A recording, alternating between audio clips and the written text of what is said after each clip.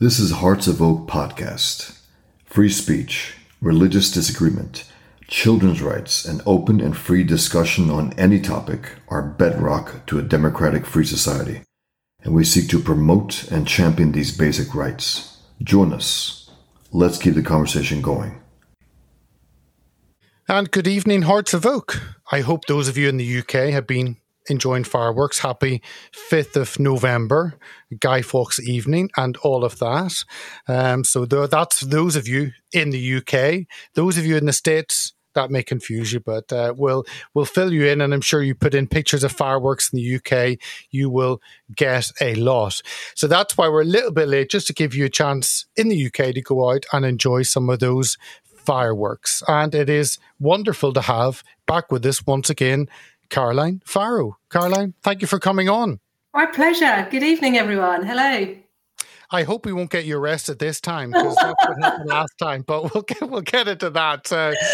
Yeah, we'll touch on some of that, and people can see obviously all the stories up. I enjoyed watching you on Mark Steyn, GB News. Enjoyed watching you on the one and only Mr. Steve Bannon in the War Room and everywhere else. But that'll probably come in anyway as we discuss. If you're not following Caroline already, you can follow her. There is her handle on Twitter and Getter, so you can make sure and follow her. All the other links are in the description. Let me make sure that we are live on everything. If I can just check our moderator team. They're telling me that Facebook's okay, Getter's okay, Rumble's okay, website's okay. So I'm sure DLive is also good, and I'm sure CloudHub is also good. Then watching after, if you're watching on BitChute or listening to Podbean, listening on the go, thank you so much for watching or listening that way. Let me pull up one or two comments. Dreamer 1066, hello Peter and Caroline. Miles Washbrook, good evening Peter and Caroline, everyone on here. Linda with an AY, good evening Peter and Caroline from Canada. The People's Communist Republic of China or whatever, or of Canada. Canada. Same difference. Sheila 24, hello. Great to see you all. Drop your comments in on the side, and we will try and pull some of those in. But our first story, which funny enough didn't come up, but I don't know why. We were talking about this just before, but it is, Caroline had put up the front page, I think it was the Telegraph a couple of days ago, and the headlines were sweeping tax rises, puberty blockers at 9, cold winter stokes energy fears, and Wales football wants name change to Cymru. And Caroline had put up conservative in name only. Caroline, do you want to let us know, what on earth did you mean conservative in name only? Well, it was really a comment about the tax rises we're all facing, and, Rishi's new regime, Rishi's new budget since becoming Prime Minister. So it just really struck me that we've been warned that we're in for, 2 years of absolute pain. The UK is going into recession. We could have VAT go up to 25%. We've been told of all these sort of swinging tax rises that are necessary. And it seems to me that this is, very much, it's almost like Harold Wilson's government. This is very much Labour policy, isn't it? Piling on the tax, in order to keep our infrastructure going. And I can understand why this is happening, because of course we had £400 billion spent on the COVID and the lockdown response. Magic Rishi's money tree, or Rishi's magic money tree. We had so much money spent on furlough and lockdown, and of course the vaccines.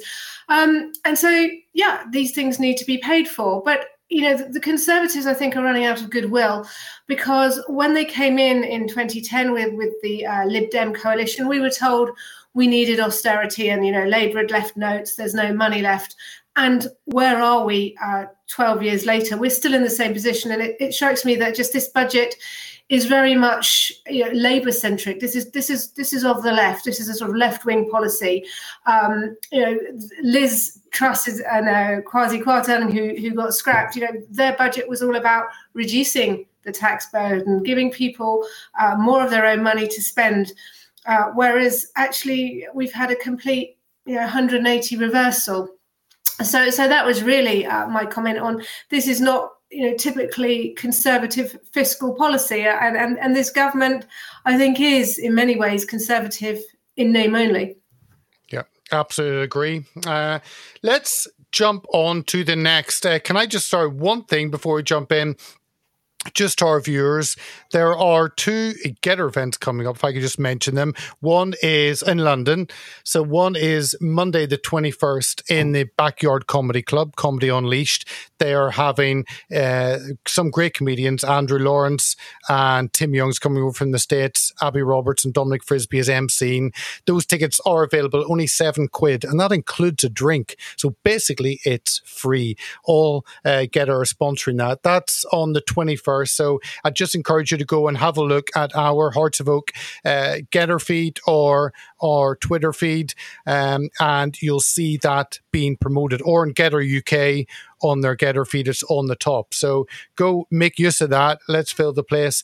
It's been a long time. Andrew Lawrence has really been out of it since he was deplatformed quite a while ago. And it's great to see him back on the comedy circuit. So come and see USA, UK, and a bit of Wales, which are part of the UK. So coming in with Abby Roberts. That's the 21st, Monday the 21st, at the Backyard Comedy Club in Bethnal Green. But let's jump on. Just want to mention, because that's just gone live. That's going to be a great evening. Here we have an article you wrote, and you might need to fill in our non-UK audience a little bit. This is Christian tradition means Braverman deserves the right to have second chance. Do you want to fill our viewers in on this, Catherine or Caroline? Yeah, so Suella Braverman is the Home Secretary, and she resigned under Liz Truss after 45 days because it had been revealed that she had sent some sensitive emails to her personal account, or from her personal account. And the reason that she had done this apparently was because she found it, she was having to access via her different device, via her phone, and she was just doing it for ease of use. Now, I'm not defending what she did. Obviously, there's a big security issue, but she was a rookie, and she was, on the hoof, and she was making, I think probably a rookie error. This doesn't show that Suella is in any way untrustworthy, or it doesn't show a major sort of character defect as perhaps some of the other politicians have. And I think in this country we seem to have, I think it's fueled by social media, this culture. As soon as you make a mistake, you must fall on your sword, Japanese style, you must resign. And there's been a clamour for Suella to resign. And the clamour has been politically motivated because Suella gets up everybody's noses, or she gets up the left wing's nose, because she is very much on the money about UK policing. She's called the UK police to account and said, please stop wasting your time with these non-crime hate crimes, with policing pronouns on Twitter and Twitter spats. This is just a waste of our time.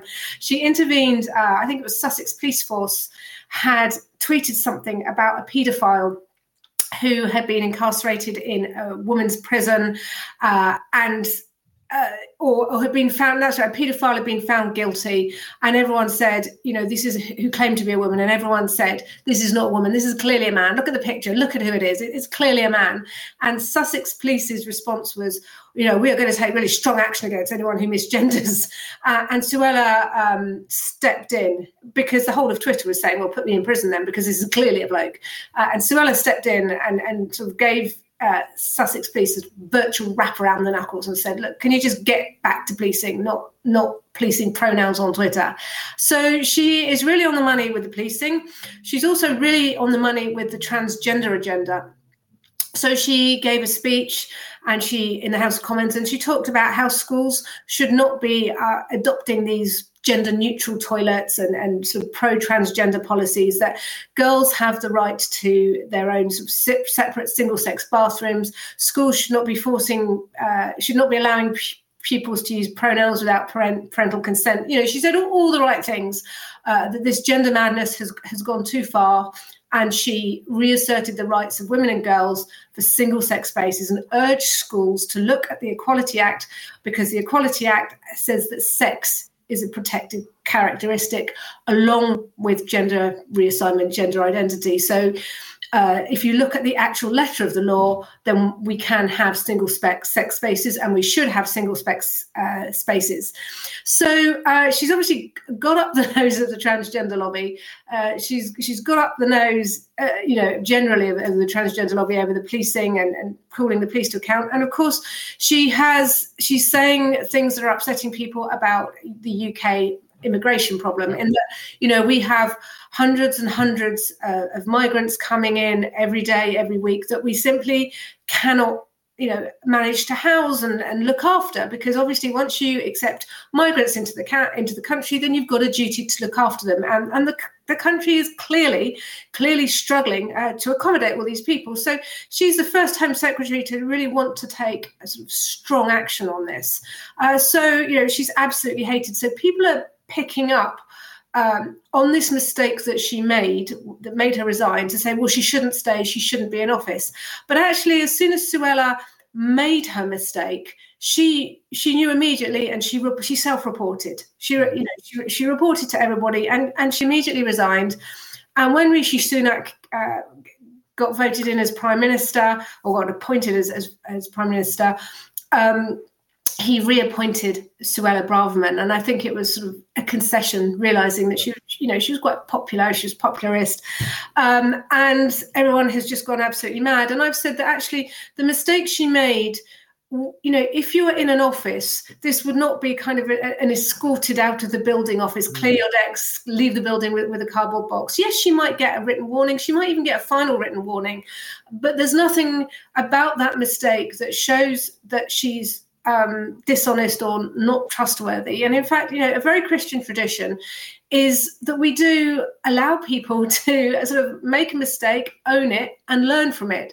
Of course, in some instances where mistakes are very grievous, or somebody keeps repeating an egregious pattern of behaviour and showing that they haven't reformed in any way, shape or form, that's a different matter. But I think in this case, Suella has put her hands up. She self-reported.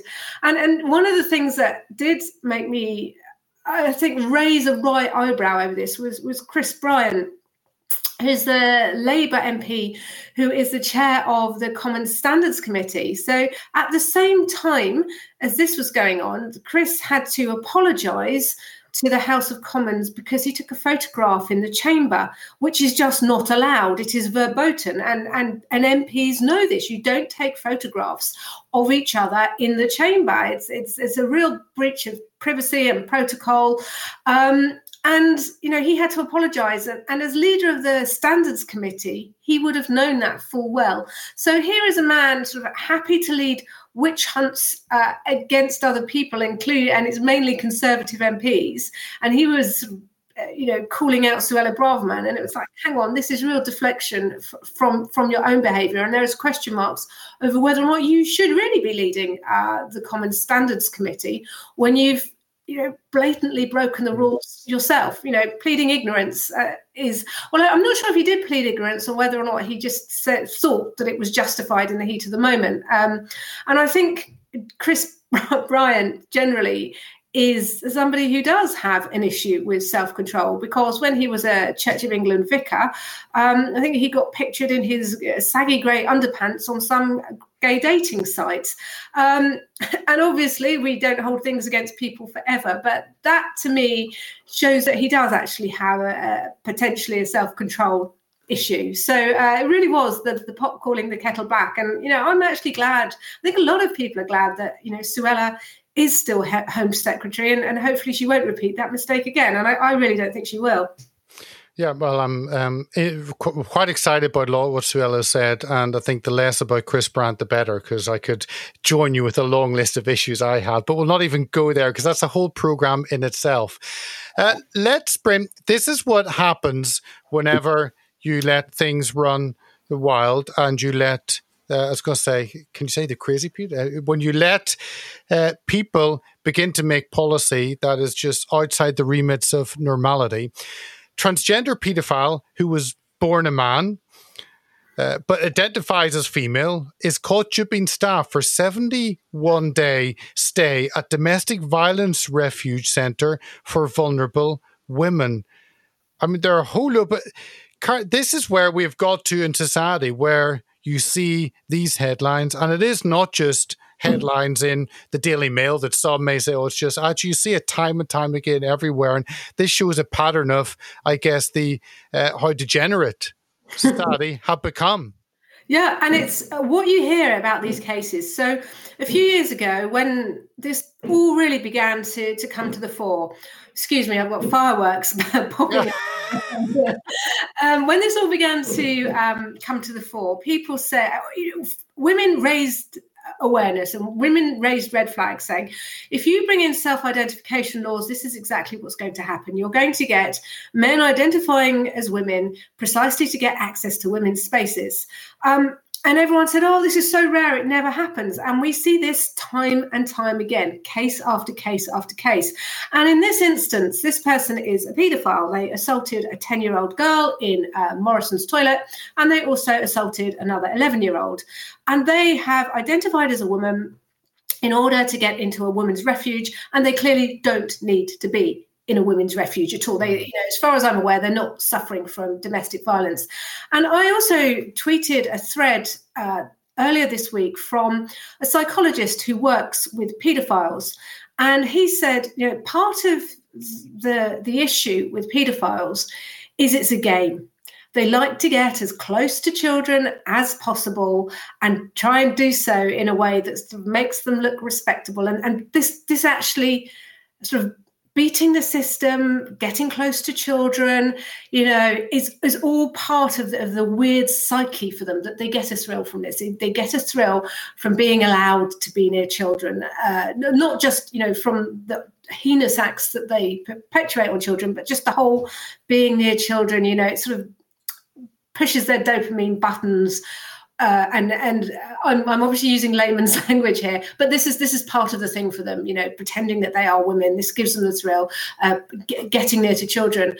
And it's just horrendous when you think about there are women in refuges and children in refuges who are absolutely traumatized. They've been through some hideous experiences and they are too traumatized to be anywhere near men. They need help. And they need help, they need respite, and they have PTSD.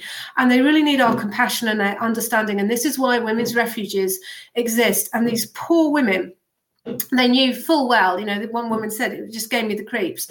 They knew full well that there is this person masquerading as a woman in amongst women's spaces, using the same washing and changing facilities with them, having access to their children, whether that be in dining rooms or whatever, and getting a cheap thrill from it, and also, of course, it's putting the women and the children at risk as well as traumatizing them. And it's using up a valuable resource. This person had no business being in an environment for really vulnerable women, but clearly was getting some sort of thrill from being there and having the idea that he's a woman, having his fantasies validated and legitimized. Absolutely appalling. And this is what happens when you have self-ID and when your policies are just so geared towards one particular minority that you just forget the rights and responsibilities of everybody else. And you have to feel for the women in that refuge. Utterly shocking. Where was the care for them? The refuge owes women a duty of care. And this is exactly what particularly feminists have been warning about for years and years. And anyone that points this out, you're a bigot, this never happens, you're demonizing the transgender community. But time and time again we see this happening. And actually people like this are, I don't like to use the word queering the pitch because that's obviously a pun, but people like this are making it very difficult for, there is, a very small minority of people who genuinely do have gender dysphoria. And they are absolutely making life so hard for people who do have gender dysphoria and they just want to get on and live their lives. But we now just have this huge army of activists who just think it's their right to completely invade women's spaces. And of course, here's a story from Greece, and this shows the, restriction on speech, policing of speech, criminalization of speech. Ex-soccer star convicted of transphobia over 2017 post. Projam, if you can just scroll that down, and I can see a little bit of what. Yep. So here we have a retired star of Greek soccer has been convicted to a commuted sentence of 10 months in prison. I've now got fireworks, and fined €5,000 over a transphobic social media post in which he referred to gender reassignment as an abomination. Yeah, just like Jordan Peterson would say in his great article in the Telegraph a few months ago, and likened trans people to paedophiles. So again, Caroline, this is where people have a view, and previously we've kind of agreed to disagree. Now that's not the case. If you don't agree, then we're going to lock you away. And it's quite surprising as well. I mean, I know that Greece is quite left-wing, but it also has a very strong Christian tradition, the Greek Orthodox Church. And what I think has happened in Greece is they have, like so many countries, they've signed up to various EU directives. A lot of this has been pushed by the UN as well. We see this in Africa. We see African countries being forced to accept policies to do with gender ideology, pushing, gender ideology, gender neutral language. And, when you talk to women on the ground in Africa, I've got a colleague that does some amazing campaigning work out there. Women in Africa are absolutely not interested in this nonsense. They're more interested in kind of getting a decent infrastructure in their country and getting education for their children and their girls, and, actually having an infrastructure where they can get to hospital and healthcare. They are really not interested in pronouns and gender ideology. But you've got the EU and you've got the UN just pushing it into these countries. And what struck me about this particular case is that because it was 2017, so 5 years ago, the sentence has been commuted. So the chap's not in prison for 10 months yet, but you've got the trans lobby group pushing to make sure that he does go to prison for something that he said 5 years ago, which actually is not all that bad, really. I mean, it is. I think, if we're all going to go to prison for what we say, I think gender reassignment surgery is an abomination. I think for some people, so particularly, when it's carried out on children particularly, and I think that's the context that he was talking about. I mean, what consenting adults choose to do to their bodies, if you're a consenting adult, then, and that's what you want to do, then on your head be it, really. I wouldn't go down the line of banning these surgeries, although I would question whether or not public money ought to be spent on them.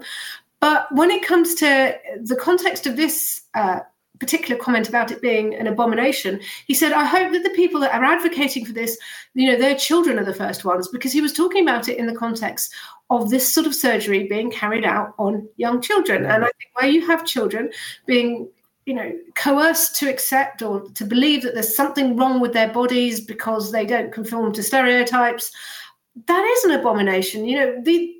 These children, you only need to look at Jazz Jennings, who seems sadly to be a really unhappy individual. I feel so sorry for him.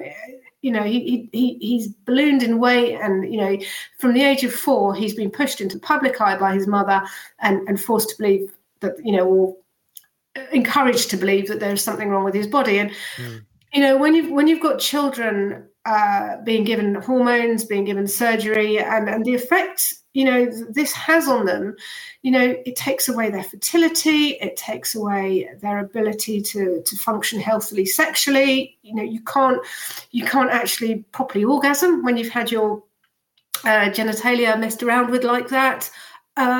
And you can't consent. I was talking to young people the other day who, around the age 17, 18 age bracket, and they were saying that really they don't feel that they've lived as, properly. They don't know what it is to be a mature woman because they've only recently reached adulthood. So how, a young child can be said to be in the wrong body, and, you've got this so distressing, this as a dad. You see your children and, they're just so perfect. They're so perfect, and they're being encouraged to believe that there's something wrong with their perfect, healthy bodies. It's a tragedy. So I think that the footballer was right in his comments. And of course, he made the classic biblical comment about there's no such thing as Adam and Eve. It's Adam and Steve. And yes, that doesn't kind of quite work in this context, in that God, I think it's more God created them male and female. He created them separate but equal, and that's the whole point. I said this in an article actually about Christian teaching is that body and soul are holistic, and that we believe, all Christians believe, we might have different beliefs about eschatology, but we all believe that one day our bodies will be resurrected and they will be transformed and glorified. Now, if you really believe that you ought to be a man, and then, when Jesus comes back and our bodies are transformed and glorified, you get your old body back. And God doesn't, theologically, God doesn't make mistakes like that. God doesn't put sort of a female soul in a male body. That's just not any kind of coherent theology, and it makes neither spiritual sense or biological sense. The idea that there's a feminine essence and a male essence, just even things like brains. There's no such thing as a female brain and a male brain. There is a brain belonging to a female and a brain belonging to a male, and you can argue that maybe the effect of hormones may change, may have an impact on neural pathways. Again, I'm not the great scientist, but brains are not sort of sexed. A brain isn't a female thing or a male thing. It belongs to a person of a certain sex. So there's all sorts of cod science out in support of this. But it is shocking. Whatever you think of the footballer's comments, it's absolutely shocking that he should go to prison for literally, expressing a perfectly legitimate and a trenchant point of view. And this is where society's going. And I really hope, I think I'm going to campaign on this, but I really hope that his sentence gets commuted or that he appeals, because it is so wrong. Well, that's where there are other restrictions is, and you've written this article, is on the church, and this is the Catholic Church. So this is a article titled "Priest Banned by the Church for Preaching Catholic Doctrine. Welcome to the New Age of Faith." So where did you write this, and what was it about exactly? Okay, so I wrote this in the Catholic Universe, and this is about Father Sean Sheehy, and this should make you, if you're a Christian, this should make you absolutely rage. So Father Sean he's a retired priest actually, but he was doing mass cover for the priest who was on a pilgrimage to a Holy Land, and he preached a very heartfelt sermon about sin. This is what sin is, and that there are lots of things in society today that Christians know are sinful. We know that they're sinful, and that people try and tell you aren't. So he talked about the evils of abortion. He talked about sex outside marriage, all these things which are Catholic doctrine. He also talked about same-sex relationships, and that is Christian. That is Catholic doctrine, that basically you shouldn't be having any sex outside of marriage, and a marriage is between one man and one woman. And he was saying all these things that we try and believe aren't sinful, they actually are, and that sin exists. And then he went on to say, but God is very loving. God forgives you your sin. God is here to heal you. He wants to call you back. It was a very evangelical homily in many ways. And I played it to my husband actually, because what happened was this homily then got released onto YouTube. And, the Irish media went absolutely berserk. And then eventually the Bishop of Kerry turned very lily-livered and issued an apology on behalf of everyone who was upset and offended, and said he shouldn't have preached this. This isn't the Christian position. Excuse me, it is. And this priest, has been taken off the roster. So, he can still celebrate masses, but obviously not diocesan ones. And this is absolutely disgusting. This is the bishop throwing this priest under a bus for preaching Christian or Catholic doctrine. I played the homily actually to my husband, to get his sense of it, and he was saying, "Oh, gosh, that it was very brave of him to do it in that way." But he was not wrong. He did not preach anything that goes against Christian doctrine. So actually, the bishop is throwing the priest under the bus, and he is misleading Catholics and Christians in his diocese by saying this is not a Christian position. Now, we can all argue over whether or not prudentially it was a good idea to preach that sermon, because personally, my perspective is I will always defend Christian and Catholic doctrine, always. It's my belief, and I'm very happy to explain what I believe and why. But I don't think that you bring people to a love of God and a love of Jesus by saying thou shalt not. Because if you don't believe in God, if you don't believe in Jesus, you're not going to care. What does it matter to you? So me saying you shouldn't do this because it's against my belief, just, who cares? Yeah. So actually, if you want to bring somebody into a relationship with God, if you want them to believe in Jesus, then you have to start from a completely different perspective. And I think if you then are working towards that close relationship with God, that close relationship with Christ, you will want to avoid sin. And it's really important that you understand what sin is and how to avoid it. But at the same time, the people in that, the people who were listening to that, they were Catholics, so they should understand. And actually, if you are Christian and you see your Christian friend doing something that you believe is wrong, you're not just going to smile and laugh as they kind of trip off happily down the path to perdition. So it was really, really disappointing to see the Bishop of Kerry do that. Just throwing the piece. And as I said, has Catholic doctrine changed? If so, I didn't get the memo. Because it was him saying this is not the Christian position. It is. It absolutely is. And there is a problem. There is a real problem. I think even amongst catechized Catholics and other Christians, we all want to be nice. We all want to be caring. And so we don't want to upset or offend anybody. So we try and pretend that it's okay. God won't mind.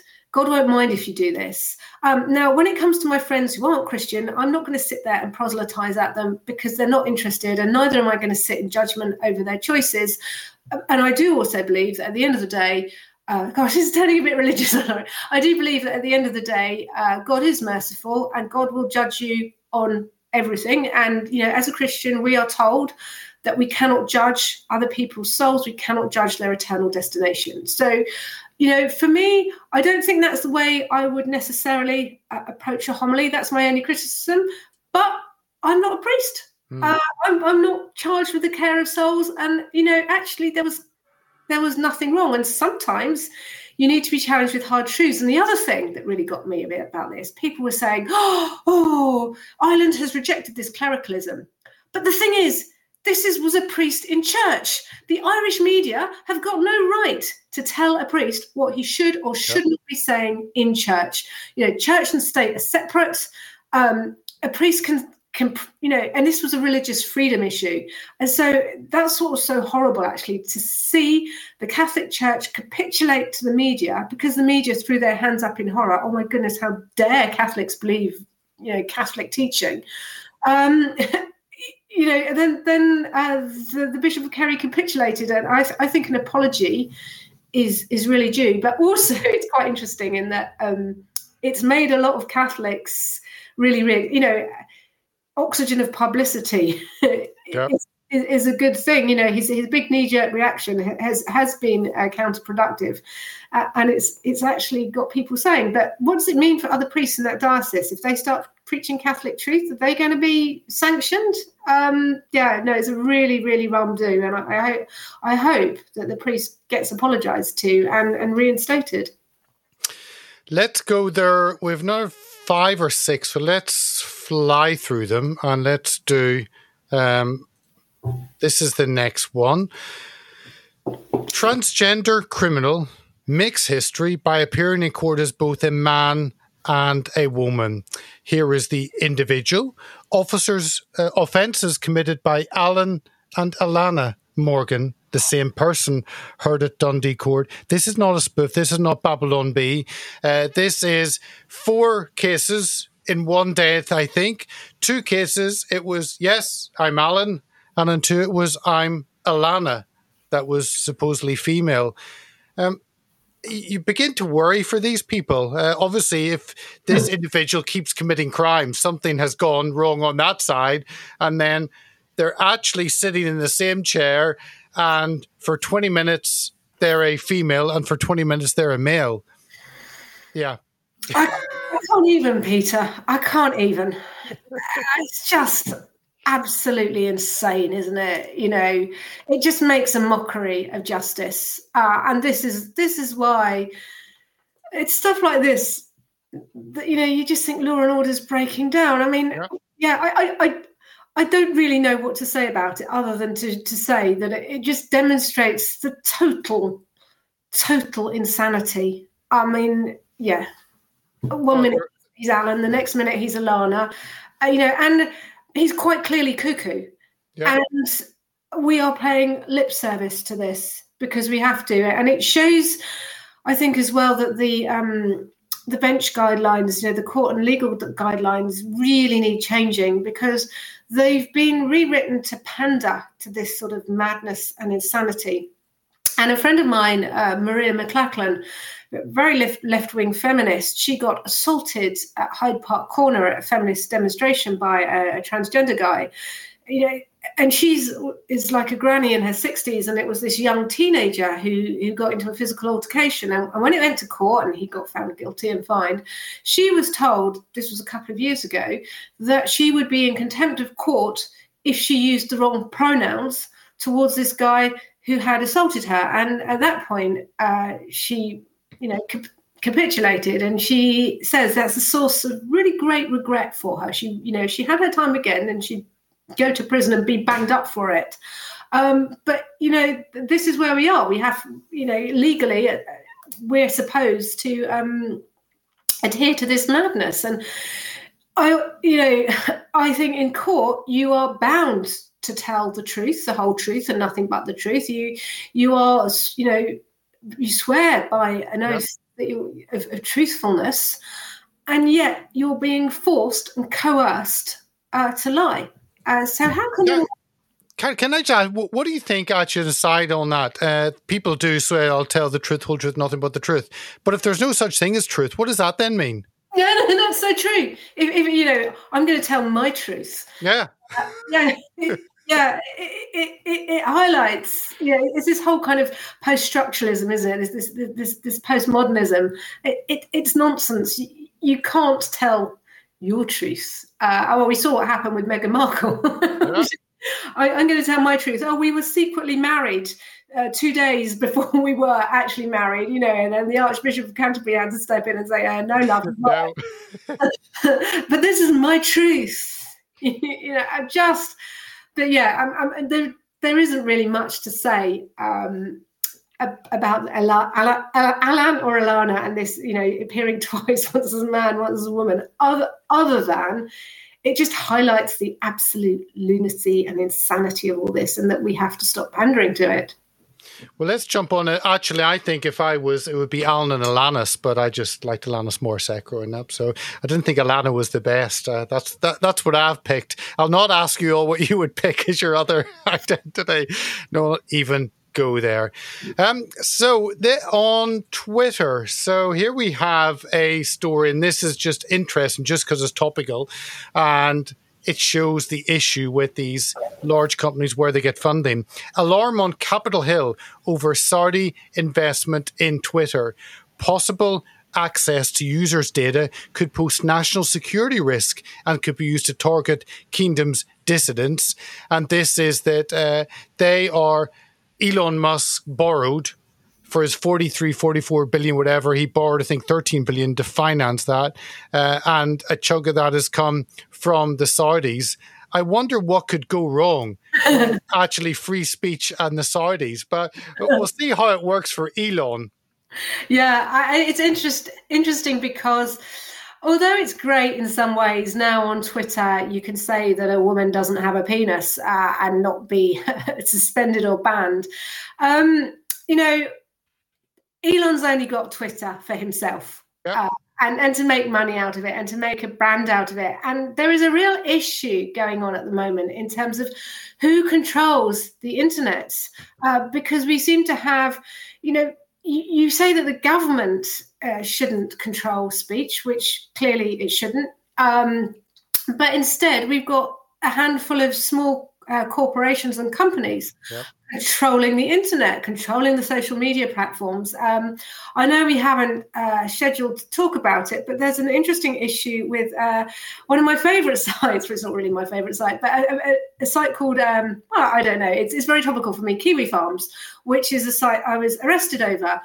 And Kiwi Farms keeps being taken down by Cloudflare, by other small ISPs who seem to, if my understanding is correct, seem to be doing something really naughty, and that they are accepting the traffic to Kiwi Farms and then they are dropping it.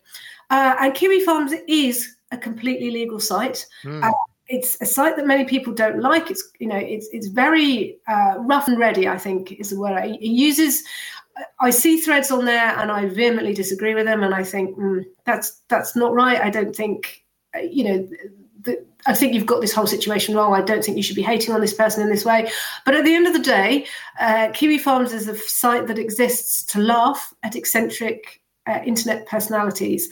And I know when I've been featured on there and when horrible people say stuff about me online, actually for my own mental health, I really have to try not to look at it, because it's like drinking poison, dwell on it.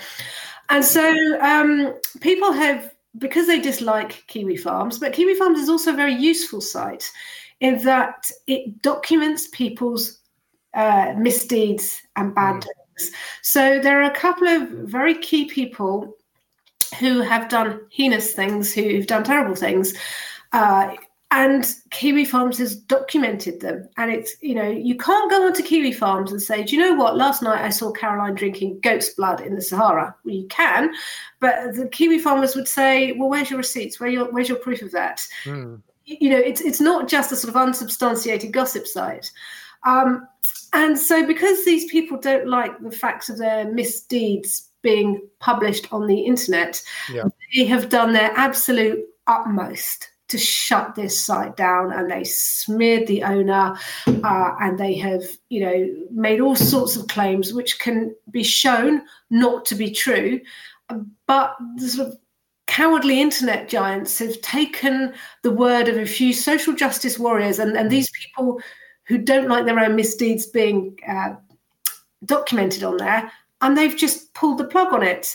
And the owner of the site, I think one day he ought to be in a really, really high paid job, because he has just come up with some ingenious solutions to try and keep the site online. And it doesn't matter what you think of Kiwi Farms. Actually, no one should have the right to deny someone else free speech. Yeah. And there are these claims, Kiwi Farms isn't free speech, but actually all the stuff all the accusations that are leveled at the site cannot be substantiated at all. So I think that has really highlighted that there is a real problem in terms of who controls what we see and what we have access to. And me, I'm quite stubborn. And if someone says to me, you shouldn't be looking at this site, you shouldn't be commenting on this site, I actually think, I'm not going to be told what to do, particularly when it's with people with quite dodgy moral records themselves. I think we are coming to a point where we all need to start asking questions and actually being a bit more creative ourselves, and not just being so beholden to these big platforms. Elon wants us to give £8 or something, doesn't he? $8. Yeah.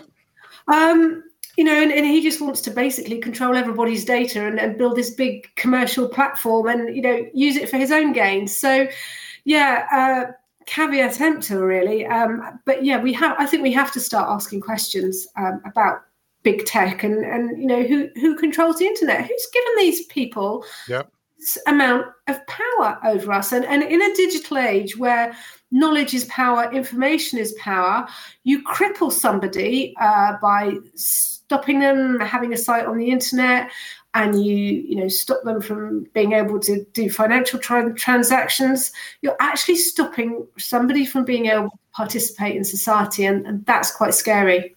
Absolutely. Right, 4 stories, 2 minutes ago. Here we go. J.K. Rowling. Harry Potter sales surge despite efforts to boycott J.K. Rowling. Bloomsbury reports more readers than ever as sales jump 35%. It's good to see common sense being rewarded, isn't it? Yeah, I mean, it's just so funny, isn't it? You can't cancel J.K. Rowling. You can't cancel Harry Potter. I really laughed the other day because I noticed there were some blue tick transgender activists telling lies about me on Twitter, saying, oh, yeah, Caroline Farrow was arrested for making threats on the internet. And I wasn't at all. That was not why I was arrested. And I thought, who is this person with a blue tick? I've never heard of them. So I just put their name into Google and their website came up.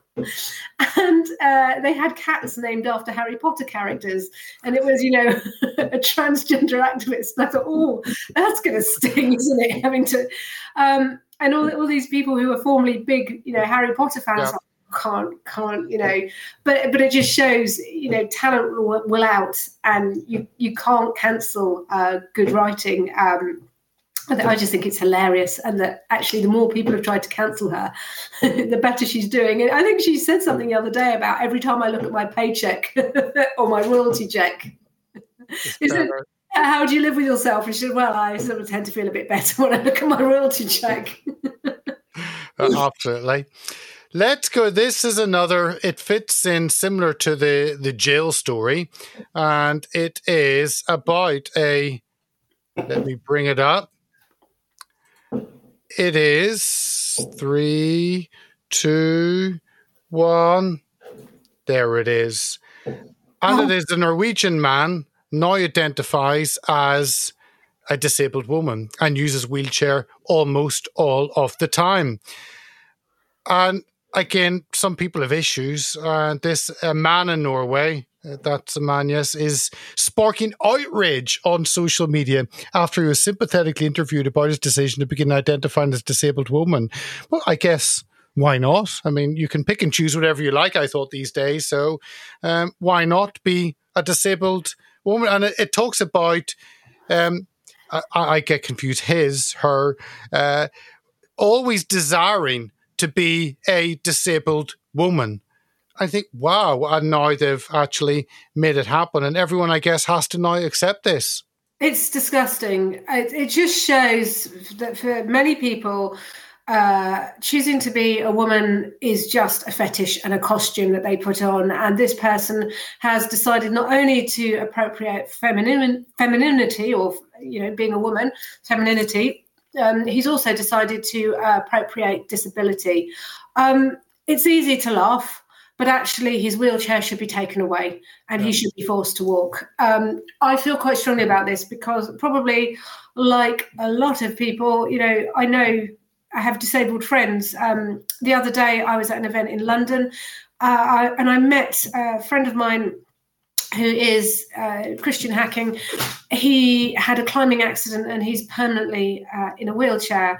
And I accidentally, I didn't mean to actually, but I met him at Waterloo and I was like, hi, Christian. And he was like, Caroline, can you walk with me till we were going to Parliament Square? And I with him across Waterloo Bridge, and we had a really nice time. We walked there and we walked back. Christian is a very young, fit man, but you could just see in terms of, he didn't. He only needed help on a couple of instances. He's very fit. He's very strong. He's very self-reliant. He's got one of these sporty wheelchairs, and he absolutely does not want any kind of a pity party.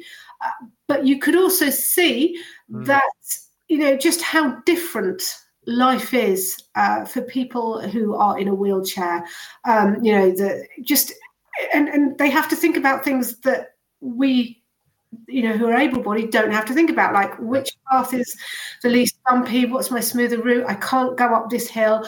I can't do this. I can't, and in fact, Christian was also saying, it was quite interesting that when he was recovering and he was in Stoke Mandeville, he said that he thought he was going to get very depressed over seeing lots of children in wheelchairs. He said, actually, children who this happens to are much more resilient than you might think and much more adaptable. But it is still, how do I say it without, I'm not, I don't want to go into sort of terrible pity parties or patronize people, but living with a disability is tough and it's hard. It's not fun. It's not validating. You are living with a condition that every day you have to overcome. And, it's just sort of low level things that you and I don't think about. We wake up and we get out of bed and we go to the loo and we have a shower. And I bet this guy does that in his house. I bet in his house he's completely fine, isn't he? Slobbing around in his tracky bottoms and, walking to the loo. He doesn't need help to get on and off the loo. He doesn't need help to get in the shower. He doesn't need his house specially adapted. It's almost like this is something that he wants to do in public for validation, for sympathy, for whatever. And it's just awful. It is sickening, and it makes me really cross. And it's actually an insult. It's a real insult to disabled people.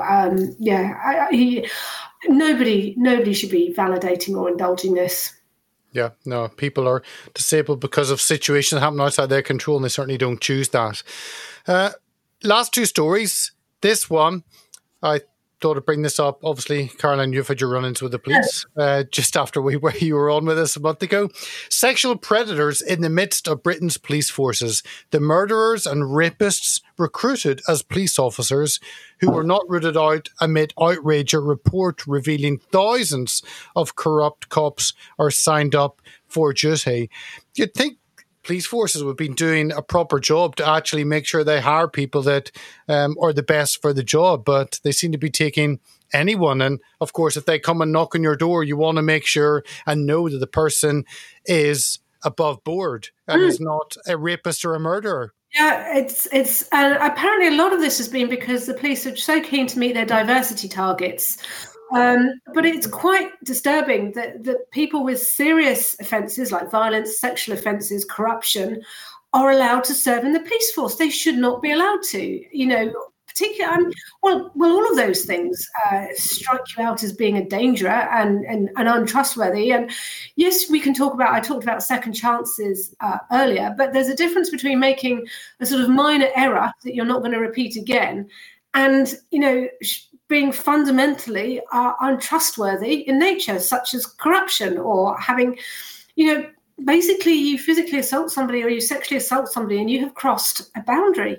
You've shown that you cannot be trusted ever again entirely with other people and other people's boundaries. And yet you've got people like this being trusted with sensitive information, being trusted with vulnerable people.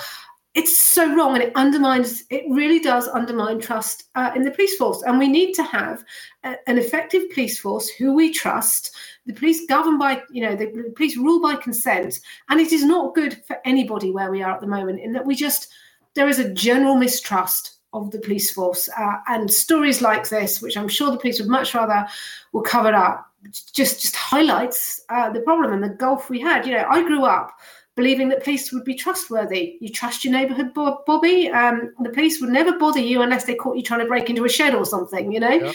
And I really don't like the attitude that I have towards the police now, which is one of total mistrust. And I just don't trust them to do the right thing or to help them or to be decent, sensible people. Let's bring up the last one on Florida, and I'm just thank you for on the side Northern. I'm just looking at some of the names on Getter. Black Guns 2049, Northern Monkey, Stealth Haven, His Always, where Nick Bumble, Mally Bites. I could go on. It's good to see you all. Thank you for all your comments, and sorry, don't always get to them. But let me just bring up the last, which is some good news. Obviously, on looking at the midterms coming up on Tuesday, and we'll be reporting that on Thursday with Bannon joining us to discuss that. But this is in Florida. Florida proceeds with ban on puberty blockers and sex reassignment surgery for minors. This is, I guess, great news and common sense from DeSantis in Florida, and I wish all the other states would put children first and not this warped ideology first. Yeah, this is such good news for Florida. And I don't know if you have been following Kellie-Jay Keen, who, she's been doing a tour of America, and it's quite frightening the amount of violence that she has been subject to, violence and threats, because and a lot of the women that she has speaking with her, so she goes out, she does a speaker's corner, and she says, I'm here to give women a voice, to let women have their concerns. And there are many, many mothers there that are in absolute, they've just been devastated, terrible straits of trauma, because their children have been allowed to be medicated, castrated, the children have been set against their parents.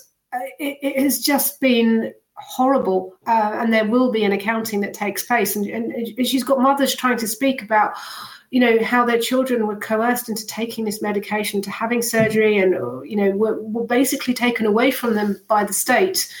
And she is facing Antifa, all sorts of, a bit like Matt Walsh has been, just all kinds of violent threats for standing up. And it's just good to see. This is not a right-wing reactionary thing. This is common sense. And we need every single state in America to follow Florida's example. Children should not be given puberty blockers. They shouldn't be given cross-sex hormones. They shouldn't be affirmed as being the opposite sex, and they certainly shouldn't be given surgery.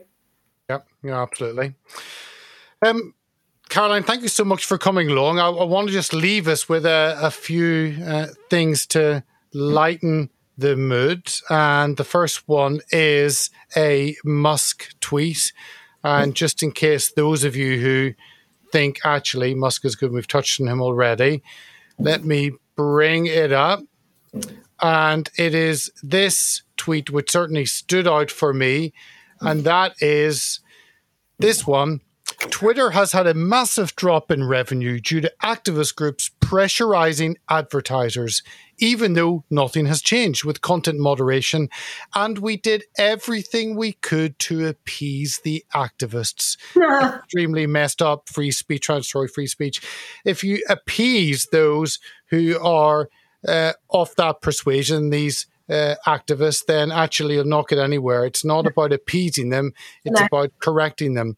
So that really stood out to me as a worry that actually maybe poor Elon isn't getting it if he thinks he can just appease these people.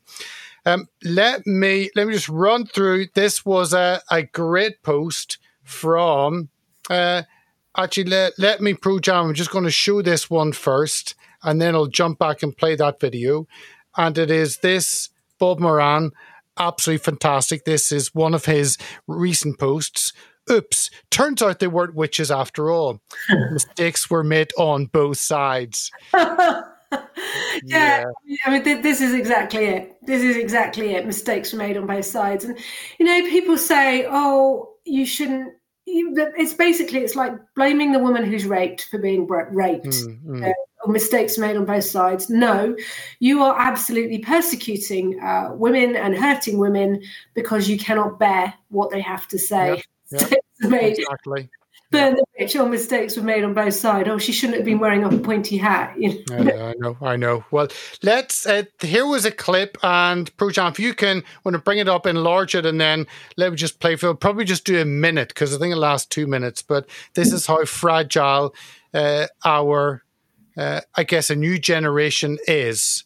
So if you can just play that. I know. People wonder why we need a union at Starbucks, and I am literally about to quit. Like, I don't know if I'm going to do it, but, like, I really want to. I almost walked out today, and I'm crying in the back room right now, and I almost cried on the floor. It's just, I'm like a full-time student. I get scheduled for 25 hours a week, and on weekends they schedule me the entire day, open to close. I'm on the schedule for 8.5 hours, both Saturday and Sunday. I'm like, 3.5 hours into my shift. There's so many customers, and we have 4 people on the floor all day. Only 5 people were put on the schedule, and somebody had to call out. And there are 4 people running the whole store, and there's so many customers, and there's possibly scheduled 5 people. We only have 13 people employed at this store, and there's so many customers. And they are good. We don't have fair scheduling. Managers don't care about us. Our manager was supposed to come in this weekend, and he took himself off the schedule, so he wouldn't be able to be held accountable for calling out. He just literally tore down the schedule that he was scheduled on and put up a new schedule where he wasn't on the schedule. Also, he couldn't have even seen that he was scheduled in the first place because he didn't want to be held accountable for not wanting to come in. They don't want to help us. We need a union because this can't happen. This can't happen. We need fair scheduling. We need managers to hold themselves accountable for helping their workers. They refuse to turn mobile orders off. We need the liberty to be able to do that because there's so many mobile orders and I need to get through all of them. And then people are yelling at me because I don't have their orders ready and they don't know what to do. And a customer was misgendering me today, like really badly. I didn't have their order ready. And so they were just like talking like each other. And they're like, she's clearly incompetent. I have a full mustache and beard. What the fuck? I don't get accommodations for being neurodivergent. I don't. Like, I can't use. People get mad at me for using my sick time. I don't even know what to do anymore. I'm like at my wit's end with this job. I really am.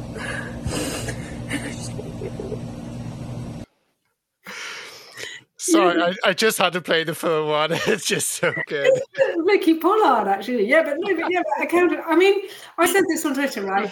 When I was 16, my dad got really ill and had cancer and was really, really stressed and had to, couldn't work and didn't get disability or whatever it was called then. And my parents were really stressed and I wanted to go out and have fun and buy things. So I got a job in Burger King. I worked on Whopper board and I did. I worked on my speciality was good. But I used to do 8 hours or longer, sometimes 8 to 10 hours a day. I was on £2 an hour and they were real so-and-sos. So if you worked, you got a certain amount of meal allowance per hour you worked. So they would give you a break after an hour and a half, so you couldn't really have anything to eat, maybe just a drink, because you got like 20, 30p per hour. So if you had a break after 5 hours, you might afford something. And it was really, really hard work. But I really learned the value of money. And, yes, okay, I can understand that he or she's a bit stressed out from it's, retail is stressful. I get that, but come on, 8-hour days. It's not that hard. And you just think you've got to develop some resilience. You've got to get in the real world, and how are we bringing people up that they haven't got, this kind of resilience about them? Yeah, okay, I can appreciate that they're having a tough day, but really, let's go and cry and scream because lots of customers want their orders. We'll just get on and, just do it. I know. I think there are people, I feel bad, actually. I feel slightly bad laughing because obviously this person is genuinely distressed. But it does speak to a total lack of resilience and work ethic that we seem to be instilling in young people today. So what, 2 8-hour days in Starbucks? When I was doing my A-levels, I worked part-time in a pub at weekends, doing waitressing, doing washing up. And it's one thing my parents have always said, Caroline, whenever you've wanted something, you've gone out and worked for it. And, life is hard work and it gives you an appreciation. It certainly gave me an appreciation for people who are on low paid jobs and do have to, do that day in, day out, the dignity, I'm a big one on the dignity of work. But yeah, this was just crazy, really. It's not something you'd want beside you in the trench in a war. So bumbling away, crying their eyes out. Last clip, and this is just under a minute. Last one, and I promise our viewers and Caroline, we will finish up with this. Let me bring this up, and Prujam can play this.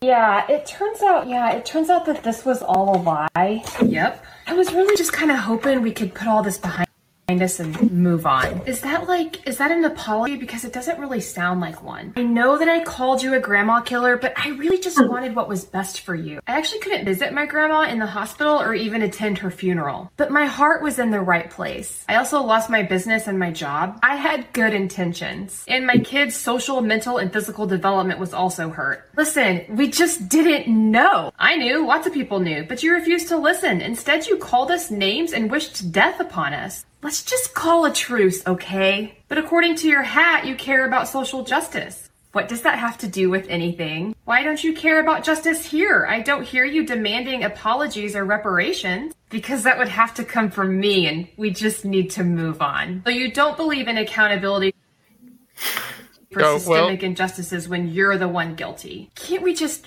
build back and move forward? And I want to build back a system that allowed this to occur. Don't you want peace? I found this sign on the ground. Maybe you recognize it.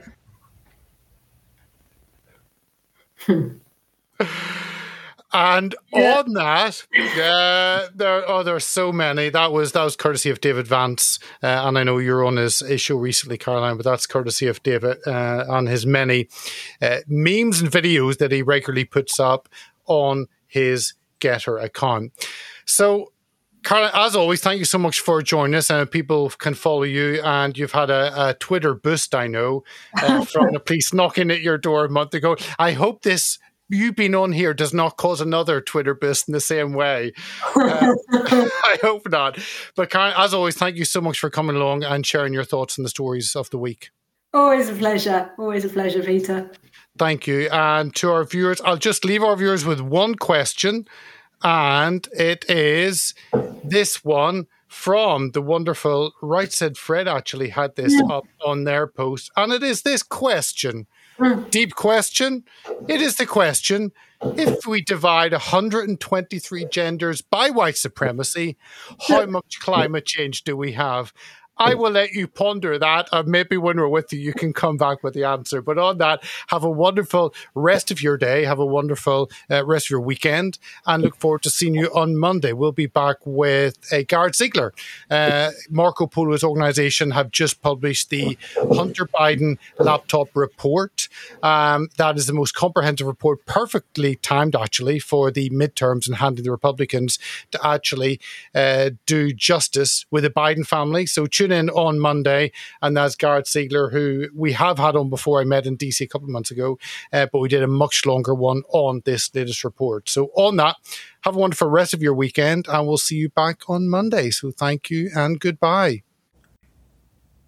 If you like what we do, sign up to our mailing list, donate, share, and subscribe to our many platforms at heartsofoak.org. Thank you for listening.